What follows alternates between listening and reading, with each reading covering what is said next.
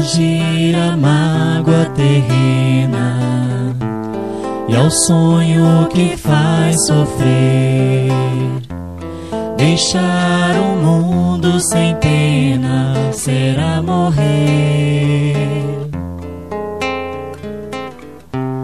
Fugir neste anseio infindo, a treva do anoitecer, buscar a aurora sorrindo será morrer.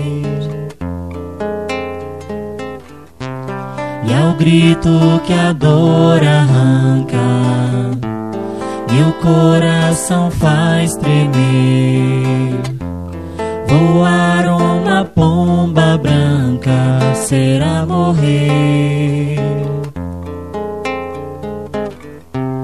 Lá vai a pomba voando, livre através dos espaços, sacode as asas cantando, quebrei meus laços. Aqui na amplidão liberta, quem pode deter meus passos?